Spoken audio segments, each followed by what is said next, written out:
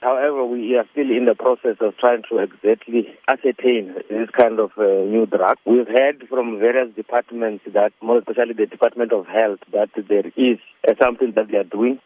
But from our own point of view, I think there is just a lack of coordination in that we need to be working together in terms of ascertaining and also trying to find out exactly what kind of a drug we are dealing with. But at the same time, we have a responsibility as the South African Police Service, and more particularly from the Hawks, that we will engage the department and also other role players to find out exactly and also to check if they can be able to assist us with whatever information that can be able to lead us, to the people who are actually manufacturing this drug. We have our own organized crime unit within the Hawks that specializes this drug. So this is one of the things that we will be making sure that they look into, so that before it goes or it spreads to other provinces, we are able to nip it in the bud as soon as possible. There have been various anti-drug forums that have come forward and said they have dealt with cases dealing with Flakka. Are you not able to work with them and find out more about this?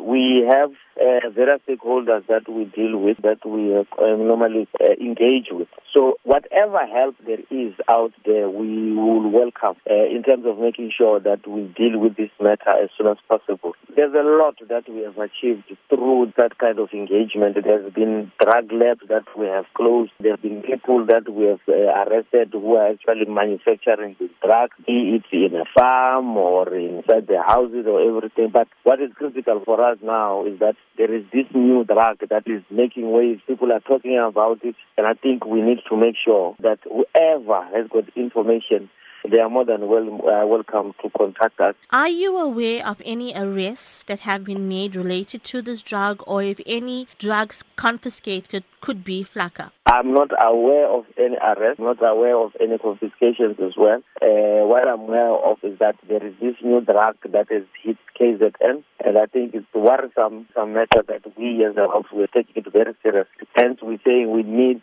everybody hands in terms of making sure that we work in tandem in terms of trying to unravel this new drug that has hit KZN.